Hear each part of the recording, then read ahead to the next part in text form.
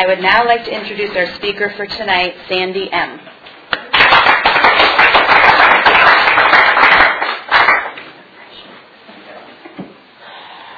Hi, I'm Sandy, compulsive overeater. I was going to say Sandy M. I'm Sandy, compulsive overeater. Hi, Sandy. God, I feel good stepping up and being high for once, you know. I'm always down here. Just to qualify, I came in the program weighing 165. I weigh about 126. I will take if everything goes fine, I will take a 21-year candle in December. And this has saved my ass. So, I'll start from the beginning. First, I was born. No. I was a happy child until, who knows when, until I was abused. As a child, very young, I was abused. I have pictures going around that show you my different stages of baby, then thin, then heavy, then thin, you know, everything in that envelope. So, but I was abused by my mother and wasn't a happy child at all. Very loved by my father. I look just like my father. I act like my father. I have the same diseases my father had. I have nothing of what my sisters have, or my mom's side. So I grew up being very, very close to my father, and there were so many times I was sent to bed with no food, and told I couldn't have this and I couldn't have that. And, you know, this is when I'm like very young and didn't know any better, and just would cry a lot, got in trouble, got hit a lot, and when I was sent to bed with no food, my father would come in and sneak food into me into the bedroom. And then when my mom found the crumbs in the bed, I got beaten again because, you know, I ate.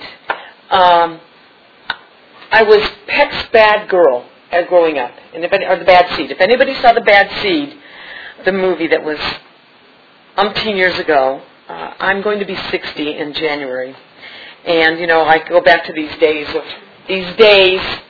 you know, when I was much younger. And there was a movie with Patty McCormick called The Bad Seed, and she always got in trouble. She always did things to get attention. And what I did was set the toilet on fire. Well, I thought it was setting the toilet on fire. I put a bunch of paper in the toilet seat and thought the water would come up and not burn it. Well, little did I know that the fire took over and burnt the bathroom, part of the bathroom. I would throw things at people, and I threw a can at my neighbor, and she ended up having stitches. I set my neighbor's porch on fire. I got sent when I was in school in a closet because I was such a bad girl. I even had a teacher my father had named Mr. Smeltzer. And he said to me, "Oh, you're Harvey's daughter, huh?" It was like, okay, this little trail. But what I did during all this time was I started eating. I started eating all the time because I was a very unhappy child. I had nobody I could really talk to. I'm the oldest of 3 girls. And there's a difference. There was a 2.5-year difference between one sister and an 8.5-year difference between my other sister.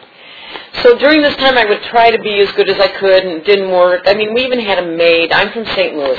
We even had a person that was more like my mother than my mom was. She'd take care of me when I came home. I could sit and talk to her about problems. She'd listen to me, where my mom wouldn't. It was always my mom would find something wrong with me. Always. And it's tough when you're young and you can't please your parents. So my grandparents were great. They would come over on Sunday morning. They'd pull up in front of the house. And my grandfather worked at a place called Famous and Bar, which is Macy's out here. And what he would do was come in, he'd beep his horn and open up the trunk. And the trunk was a candy store. It's funny how we remember, even when we're 9 years old, we remember now there was Heavenly Hash, Jawbreakers, Jujubes, the cigarettes that blew smoke out of it. You know, I remember exactly what was in his car, you know, to this day. And we'd go in there and take everything we wanted. And then I got half my stuff taken away by my mother. And then I'd watch at night through a mirror, and I'd watch my mom in her bedroom eating all this food in her bed, thinking, I'm not allowed to eat like this. But here she was eating wheat thins and candy and everything else. And it was like, why can't I eat like that? Why am I not allowed to have this stuff if she's allowed to have it? So, as I grew up, I just did the best I could. I mean, there was nothing I could do to please my mom. I mean, I was thrown in the bathtub one time and I was beaten. I dropped a carton of milk on the floor and I was hit over the head with a pan. That's to give you an idea of the abuse that I went through. In fact, my family came out here at my dad's funeral and turned around me and said, "We can't believe the way you've grown up. Because we really thought you would be in jail or on drugs or something else." And you know what? I always thought I would be too. I thought that going to jail when I was younger was better than staying in my family's house. I would steal money, steal food, anything to get caught to go to jail. Because I thought I would be happier there than being where I was. So as I got older, my father had a nervous breakdown and came out here when he had his nervous breakdown, and my family decided we were all going to come to California. This was in my senior year. All my friends that I had gone to school with from elementary school all the way up, and I had to leave. Because, see, I was blamed for my father's nervous breakdown. I went to a therapist, and my mom blamed me for his troubles. And the therapist said, he told me I had nothing to do with it. But it was still in my head that it was my fault. I'm being blamed for it. What a bad kid I am. What a bad kid I am. And, I left a boyfriend, that I had been going with for years. My whole life was there. My whole life. 18 years of my life was back in St. Louis. And here I drove with my father to California, and my mom stayed back there with my sisters, and they flew out. My dad and I had a great time. I got to eat anything I wanted, and nothing was said. And I got to talk to him. He and I were very close. So we got out here and moved into a house, and I went to Taft High School. And at that time in 1965, Taft was the snobbiest school I had ever seen in my life. I came from a city and an area where everybody knew everybody, really down to earth. If you were a newcomer, you were welcomed in, just so pleasant that you didn't feel like an outcast. Then I come into the school my senior year, made no friends, didn't go to homecoming, didn't go to grad night, didn't do anything because I really made no friends. All my friends were back having a good time in St. Louis. To this day, I regret that I should have stood my ground and said, I'm not going. I'm not moving out to California until my senior year is over. Because my grandparents said I could stay with them, my mother said, no, you're not. But you know what? I was 18, because I was a year behind, that I should have just done. But you know what? That's past. I can't do anything about it. So I come out to California. We get in a house. Everything's fine. My father has another nervous breakdown. We have to sell the house, and we move into an apartment. During this time, before this, I have to go back. I worked starting at 12 years old. I babysat. All my money went to helping my parents. Because sometimes my father had a job, sometimes he didn't. So the money I made went to pay bills and help out. And during this time, yes, I'm stealing from drugstores, I'm stealing from grocery stores, I'm stealing anything I could get. I'm a thief. So I come out here and what do? I get a job at a place called Taco Pronto, which was so funny. I was talking about this at another meeting in the Valley, and this woman goes, Taco Pronto used to be my favorite place to eat. And this is a place that's not there anymore. And I got fired because I ate too much. I ate everything, the tacos, the beans, the whole shebang. So when I got fired from that, I went to Baskin-Robbins. You guys, as the compulsory reader, you need to stay where there's food. You can't go out someplace where there's no food around. I would go crazy. So I went to work at Baskin-Robbins, and I became the manager of Baskin-Robbins. So when people came in and got pink bubblegum ice cream, there was no bubblegum in it. And when they went to come and get your mocha almond fudge, there was no almonds. I just had a blast at Baskin-Robbins. Made my first banana split with all hot fudge. And then I was sicker than a dog because it was too sweet. Can you believe that? A compulsory review was too sweet. So I stayed there until I decided it was time to move on and went to work at Thrifty Drugstore. Well, Thrifty's got ice cream and candy and chips. So I made my rounds. but I stole it. I never paid for it. I used to scoop the ice cream so late at night I'd have an ice cream. Or I'd steal a candy bar. Or I'd have chips. Hey, I had everything there. And I was going to college at this time. I was going to Pierce College. And and that was my way. I paid for my own schooling. I didn't ask my parents for anything. And one day I came home. I made friends. And one day I came home and I walked in the door. My mom was really pissed at something. And as I walked in the door, she slapped me across the face. And I, to myself, said, that is enough. I cannot take this anymore. All the eating, all the stuff I was doing was not getting me any better. So I packed my bags and left without them even seeing. My father didn't know where I was going. Nobody knew. And I moved in with some friends. The next day I hear this, and that's my father at the door. He found out where I was, and he brought bagels, cream cheese, lox, and had breakfast with all of us. You know, that's how my dad was. My mom and I didn't talk for a while. And I made a new life with my friends. We all roomed together. I moved into a house. There was 5 of us. I was the cook. So being on my own now, and we were on a limited budget, we all chipped in, and I loved to cook. So I made homemade manicotti and spaghetti and brisket, and name the food. We had great dinners every single night. We never had a meal that was not good. And it was wonderful. Because then we stay up and study till 3 in the morning, and we'd have popcorn and ice cream and candy. When you're studying that late, you've got to have something to keep you up. So, of course, I really compulsively overate. Now, in the meantime, I'm competing in sports. I was very ranked high in doubles and badminton. I played softball. I played basketball. I competed in volleyball.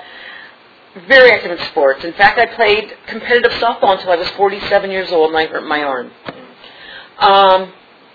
But I overate. Of course, when we got done with the game, we'd go out and drink and eat. That was life for me. Life for me was getting as much food in as I could. Stuffing my stomach so bad that it hurt, but never being full. Never being full. I always wanted more. I always wanted that next bite. And the next bite led to another bite, led to another bite. Where my stomach was like somebody had put a bomb in my stomach and just pushed it out so far that I couldn't move. On my way to school, I'd be throwing things in my mouth before I got into class. I didn't stop eating. So I finally, I was also in and out of relationships. Had a very hard time keeping relationships because I was never happy in a relationship. So I ate to make everything happy. I'd fall in love, be madly in love with somebody, and things weren't going right, and I'd eat and eat and eat, and then the relationship broke up. And I went through this about 4 times. And I went into Al-Anon because I hooked up with somebody that I didn't know was an alcoholic. And when I was in Al-Anon, I learned to take a good look at myself and do what I needed to do. Well, I finally got out of Al-Anon, and a couple years later, about 5 years later, I got into a relationship that I've now been in for 23 years. I am gay. I tell everybody that because I don't care what you think. It is my life, and as long as my parents accepted me and my family, I don't care about anybody else. And I got into a relationship with someone who was a nun. So you have a good Jew and a good nun. You had the devil and an angel. So it was really a working relationship. Because here's somebody who was raving all the time, and here's somebody that was, do you really need to fight over this? Is it that important that you get angry? Did you ever just stop and think about it and going, fuck, let me tell you how I feel. You don't have to yell at me. And I'm going, so, it was hard. It was hard. So I went to a party. We went to a party, and a friend of mine was there that used to be an Al-Anon, and she had taken off all this weight. Now, in the meantime, I've been on every diet. I've been on every shot. I was on speed. I'm hyper as it is, so giving me speed was like just taking me to the moon, and I would be up for a week on 1 pill of speed. On a cup of coffee that had caffeine, I'd be up for 3 days. Never had to worry. Now I go to bed at 1, 2 in the morning, and I'm up at 6:30, and I go all day long at work. I go work out for 2 hours. I come home and don't go to bed till 1 or 2 in the morning again. That's my life. I have so much energy. So you can imagine what speed did to me. Got off of all that, and I went to this party, and I said to Linda, God, you look great. What happened? She goes, I went to OA. And I said, what's OA? She goes, Overeaters Anonymous. She said, I couldn't stop eating. And we talked for a while. I thought, okay, great. About a couple of years later, I started punching myself in the stomach, started hitting my head against the wall, started hitting myself so bad that I wanted to die. I wanted to die. During this time, right before this, my father got very ill and passed away. That probably has been the hardest thing for me in my life as up to today. I was the last person to see him alive, and I loved my father dearly. He was everything to me. Nothing mattered more than having my father's love. And when I look in the mirror every morning, I see my father. So that just threw me over the edge. And I had a very hard time. So then there was my mom, who was on her own, and my other two sisters were like, I ended up being the one who kind of took care of my mother. As much as I hated my mother, I ended up being the one there to make sure she was okay. And finally, I just couldn't stand myself anymore. I had gone to therapy because I started getting anxiety attacks. The only place I could go was to work and home. Could not do anything else. The therapist said my nerve endings were so raw that I couldn't handle anything else. And if you've ever had an anxiety attack, it feels like you're having a heart attack and you're rushed to the hospital. And they gave me a choice. You can either have alcohol or you can have a pill. Or you can go home and do nothing. Remarkably, I chose to go home and do nothing and try to get through it. But then I had to be put on medication and I had to go to therapy. And knock on wood, because of this program, I don't have the anxiety. So I found myself punching myself, banging my head against the wall, beating myself up, totally beating myself up. And one night I was by myself in the house, and I went into the kitchen, opened up the refrigerator, and sat on the floor in front of it, and shelf by shelf started eating all the food.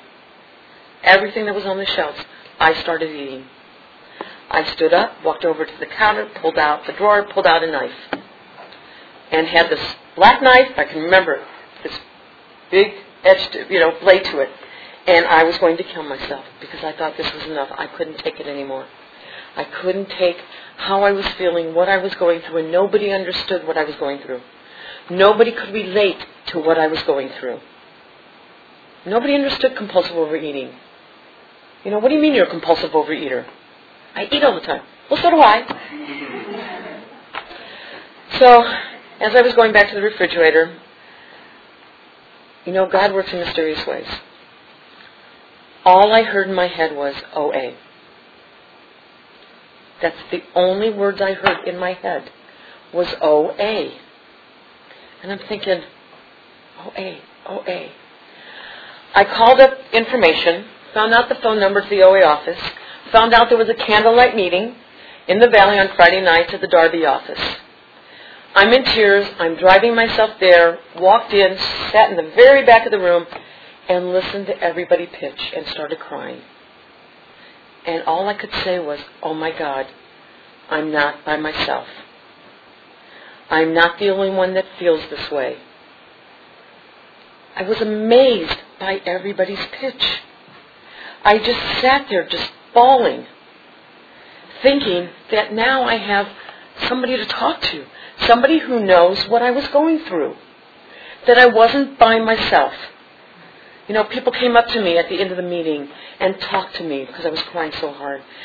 That night, December 12th, 1986, I became abstinent. I took myself off the sugar. That was my abstinence. Went to meetings as many days as I could in a row. Got a sponsor. started working the program, and thought I was doing great. Now, during this time, I'm giving service. I'm abstinent. Abstinence to me is the most important thing in this program.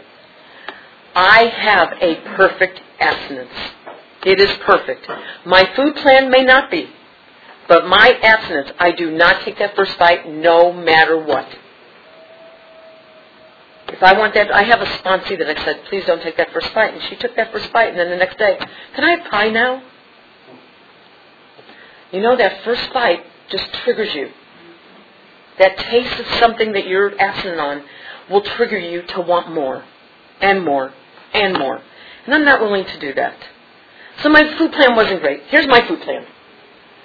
I could have 3 meals a day with 2 snacks because I was competing still. So I'd be up till 11 o'clock playing softball at night or, doing something else. So my idea of eating was dinner. And I love what this woman said. I had 2 pieces of chicken. I took a whole chicken, cut it in half. That's 2 pieces. Remember, we're compulsive overeaters. We don't know. To us, that's a meal. That's 2 pieces. I would say I have a baked potato. But I never told my sponsor it was the size of a football. Yes, I'm eating a baked potato. Or, if I'm eating pasta, yes. My bowl was this big. But yes, I'm having pasta for dinner tonight. Bread, i cucinis. I remember i cucinis because my vendors would take me out to lunch. So I go to eat i cucinis. Do you think I cared about the food? Bring me the basket of olive bread. I remember to this day how that tasted. Olive bread and the olive oil. And all I wanted to do was right in front of me and let me just keep dipping. And while everybody was talking, I kept wanting more baskets of bread. And I just kept on eating. Hey, I was abstinent. Sugar was my abstinence. I was working a great program. In my eyes. I did the first step, second step, and third step. I did it through APOR, which is applied, APOR is Applied Principle of Addictive Recovery. And it's part of OA. It's mainly a writing workshop. And I did through APOR. Then I did my 4th step with my sponsor. And my sponsor is the only one that knows every single thing about me. That knows all the bad I did, all the good I did. She is the only one in my life. My partner doesn't even know. But one thing in this program is you need to be honest. You need to write down and let go of things. So that when you start this program, when you really get into it, you're going in there feeling empty as no baggage with you. Not this heavyweight backpack that's going to kill your back. I let everything out. I did all the steps. I made my amends. I did my character defects. I couldn't hardly think of any at that time. But then she pointed out some. I had some. I kind of knew. But it's just how you work this program. And I was a sponsor. I still sponsor. I have sponsees. We meet, we talk, we write. Today I went grocery shopping with one of my sponsees to help her choose better food for her. Because she was having a problem. I'm willing to go to any length to help my sponsees. Just like people in the program that I'm around will go to any length to help me. I give service. I'm the chairperson of the San Fernando Valley Intergroup. I've been on the board for 4 years. I will bend over backwards to do anything I need to do to keep my abstinence. So about 12 years ago, thinking I'm just doing wonderful, I started feeling really tired. And when you're hyper and you're running around all day long, and all of a sudden you're very, very tired, and no matter what you do, you cannot function. So I ended up going to the doctor, and they ran a bunch of tests on me and went, "Surprise, you're diabetic." Now, nobody in my family has diabetes. Nobody. And I was off of sugar for 8 years before I even got diabetes. So they put me on the pills, and they said, go see a nutritionist and follow this food plan because you need to take off the weight. At that time, I weighed 145. So I went there, And I did everything they said I should do because OA was there for me to help me get me through this crisis. So I took off the weight. I went down to 119 pounds. And it's before, when somebody told me when I lost weight, and they said to gain weight, I was all for it. Like, okay, sure, I'll gain weight. And I gained like 40, 30 pounds back. This time I had to gain just what I needed to gain back because I was too thin.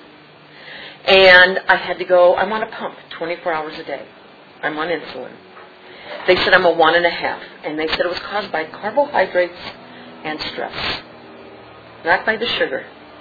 So let me tell you, if you're out there eating carbs and you think, hey, you're doing a great food plan, wrong. Wrong. You don't realize that lettuce has carbohydrates. You don't realize all the foods that have carbs in it. You know, it's funny, now being a diabetic, I have to read every package. I have to count how many carbs I'm having at every meal. I'm only allowed a certain amount of carbs at each meal and snack. And it's amazing how I've changed my food. I lost my weight. I've kept it off for 12 years.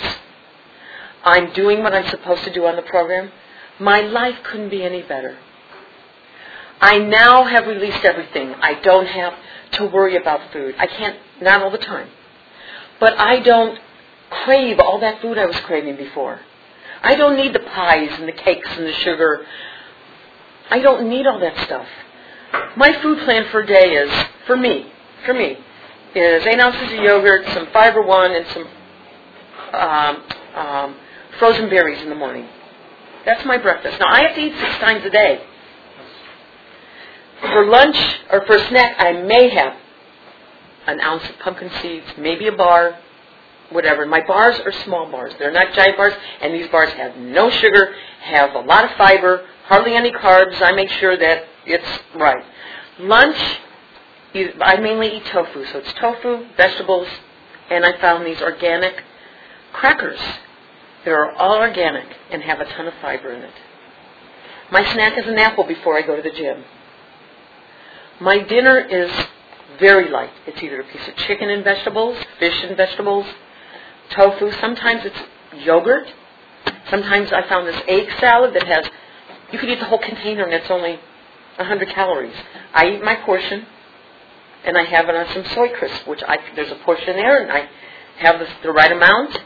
And then for dessert, I have 2 sugar-free popsicles and 12 almonds. That is my food plan. I eat salads. Yes, I do. I eat salads. But I don't, even when we go out to restaurants, I'm very careful of what I eat. When I went to New Zealand a couple years ago, I brought my food. When I went to Italy this year, I brought my food. I took a suitcase, and I brought food that was all sealed of all the food I could eat. Because I knew when I went to Italy and all they served was pasta, I was in trouble. Thank God one of the places knew I was diabetic. They made me my food, but every day I had the same food. And thank God I brought breakfast because they didn't have anything for breakfast I could eat. And lunch, they don't know what vegetables are. They only know what pasta and bread is. Thank God, one of the days I found a place that served vegetables, and I picked out on the vegetables. You know, so it was just great. When I went to New Zealand, they had warned all the restaurants we were going to eat at that I was coming. The chefs came out and walked around with me to every bit of food and told me everything that was in all the food that was there. And if there was nothing I could eat there, they would make me something. I work this program no matter where I go or what I'm doing. My program does not change because I'm going on a trip. I live this program. It's my life. I can't afford to go off of it, no matter what. I started exercising. I now do 2 hours of kickboxing. I do an hour of heavy duty, and I mean heavy duty weight training. I do an hour of core training. I'm stronger than a lot of men at the gym. And what I like, I have to show you this. Because, you know, for being 60, there's my muscles, if you can see them. And you know what? For 60 years old, damn, I'm good. You know, I love it. I love it. I never thought, my father died when he was 59, and because I thought I was just like my father, I would be dying. I still have 2 more months to go. But I feared turning 59. I dreaded this whole year. It's been very hard for me to get through this year. And I still dread it for the next 2 months. Because I'm just like my father. My father had depression. I have depression. My father had a bad back. I have the bad back. My father overate. I overate. But we had the same personality, which is the good side. And so it's been a hard struggle for me. But I get up every morning and I say the Serenity Prayer. I look outside and I look up in the sky and I say, thank you, God, for yesterday. Thank you for what I got yesterday. I don't care how bad the day was. I say thank you. I'm still alive. And then I say, whatever. We have no control over what our day is going to be like. If you have control, then you're not working this program like you should.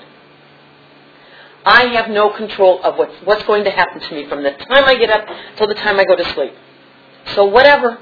And that's the only thing I say. And one of my friends in OA had a sign made for me out of wood that's on my kitchen cupboard where I grab all my stuff before I leave, and it says, whatever. You know, I can't ask for anything more. I'm in a loving relationship. Before my mother passed away, I got to sit on the bed, at the end of the bed, and I remember this. She got pancreatic cancer. She had just had surgery in her heart, felt great, started walking, doing all the stuff. And during the years that my father had passed away, I went over there a lot, and Fran went over there a lot, and she considered Fran her daughter. And Fran did a lot for my mom, more than I really did. And we kind of took care of my mom because my sisters didn't. It was so-so. When my little sister was younger, I would go get my sister out of the house and take her with me because she couldn't stand being around my mom. And so I helped raise my little sister, and we're like this now. And right when my mom, we were out to breakfast one morning, she complained of stomach pains and found out that she had pancreatic cancer. And this is right after she had the heart surgery. And she was so happy, she was feeling great. So they gave her a month to live. I knew I had to sit down and talk to her, that I could not let her die without having a conversation with her because I would regret the rest of my life and feel guilty if I could not talk to her. So she's laying in the bed, and I'm sitting at the edge of the bed, and I just said, hey, Mom, can we talk? And she goes, yeah. And I said, can you tell me why you did the things you did to me? I said, I love you, but I need to know why everything happened to me. And she said, I love you. I've always loved you. I don't know why. I can't explain it. And I said, that's okay. And they tell you in this program that people do the best they can, and you need to accept them for what they did. And I accepted my mother for who she was. Today I'm the only one that goes to the cemetery and visit both my mom and dad at the cemetery. And I talk to them. And every time I go there, I tell them I love them. And when things are going crazy with me, I'll look up in the sky and just go, hey, Mom, hey, Dad, wish you were here. Because now I really miss them. I always miss my dad, but I really miss my mom. Because I never got to have the relationship that I really wanted to have with my mother. But I know my mother loved me, and my mom knows I loved her. And that's what counts. So my life, I can't complain about anything in my life. My doctor tells me I'm the healthiest diabetic in his practice. In fact, I'm sometimes too low in my blood sugar. He brought a patient in that would not lose weight, that's very overweight and a diabetic, and on the danger point. And he asked me if I would come in there, and our intergroup person for what's called Hospitals and Institution went with me. And I started talking to this gentleman and telling him what OA was like. He called me up the next day and said, this is what I'm doing, is that okay? My doctor called me back weeks later. He had lost weight. He was following the food plan I had suggested. My doctor said, I don't know what you said, but he is doing great.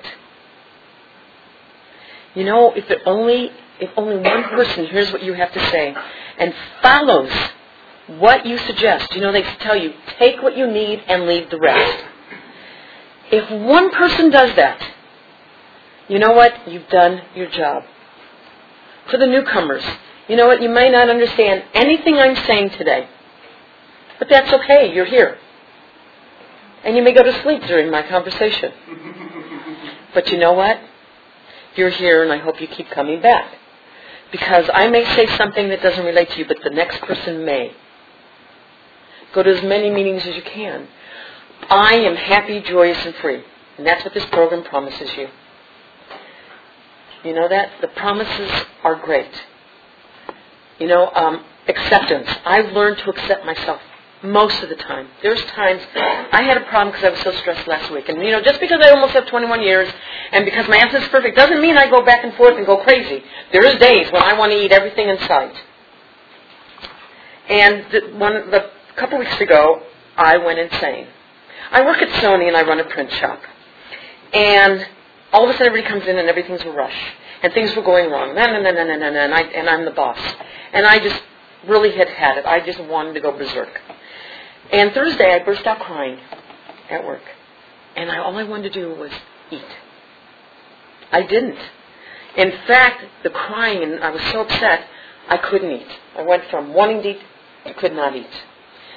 And I have to learn, which I'm trying to do, is not let the stress get to me.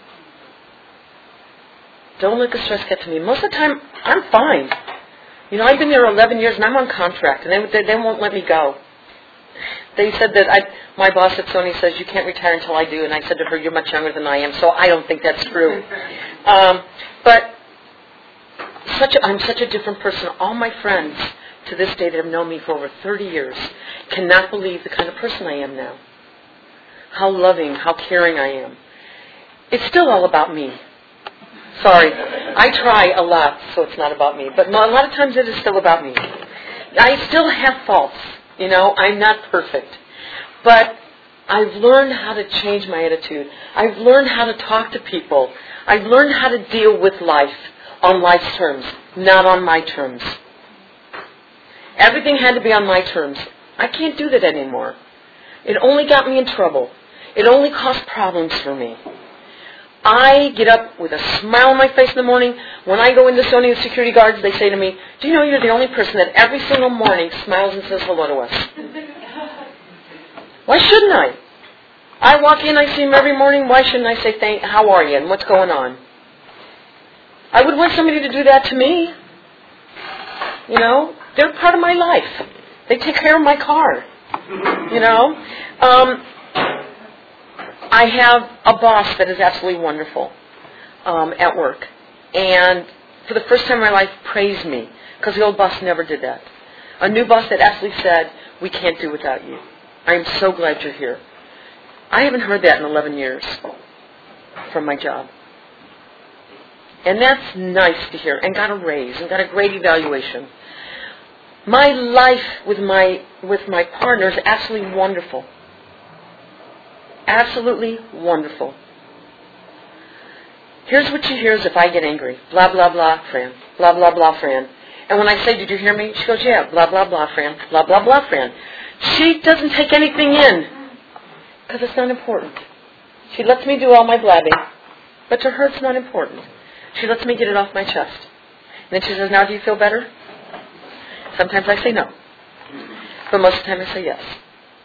But one thing in our relationship, I'm allowed to be me. I'm allowed to be me in OA. They tell you it's principles before personalities. I come in this program for myself. Not because I want you to like me, you to like me, you to like me. I used to be a people pleaser. Now I don't care. I don't care anymore. I'm here for me, for my life, to survive. I work the steps. I work the traditions. I give service. I speak. I help out at the birthday party. I do a lot of stuff to keep me in this program. And I need to do that. Because if I walk out these doors, I will never come back. and I will gain all my weight back. There's a great meeting on Sunday mornings in the Valley called Relapse and Recovery. And I go there to listen to all the people who have relapsed many times so that I don't relapse. I hear their stories and go, oh my God, I don't want to go there. I don't want to be in that situation. I mean, they've been yo-yoing for a long time. And to hear them, I just feel so sorry for them that I don't want to be there. And that's a good shot for me to let me know, do not leave. Do not change anything. Just keep trudging the road to happy destiny. And that's what I do. And acceptance. Acceptance is a very important part in my life. You know, in the big book, that part on acceptance, I have to learn to accept whatever's happening, whatever's going on. I didn't plan it. I didn't choose it. My higher power probably put me in that situation for some reason. I don't know why. Spirituality, which is a very important part of my life. When I lived in St. Louis, we went to synagogues and temples. That was my life. When we came out here, we went to a church for services. I walked around church going, what is this? And so for a long time, I did not go to any services during the Jewish holiday. I now belong, if anybody's heard of Valley Outreach.